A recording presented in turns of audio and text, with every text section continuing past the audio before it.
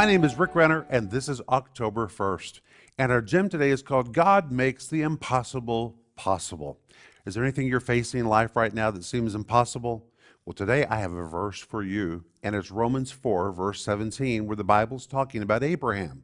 And of course, we know that Abraham's body physically was dead in terms of his ability to produce children because he was so old. And when you look at what Hebrews 11 says, we know that Sarah also had passed the time of being able to give birth. But in Romans 4:17, the Bible says, God quickens the dead. That word quicken is really the word which means to give life to again, to resurrect, to fill with creative ability. The word dead describes how fatal really was Abraham's condition. The Greek word nekros, which describes a corpse that has no life left in it. It's dead, it's hopeless. God took that hopeless situation, Abraham and Sarah's bodies, which were well beyond the years of being able to produce, and God breathed life into them, and God made the impossible possible, and that's what God wants to do for you.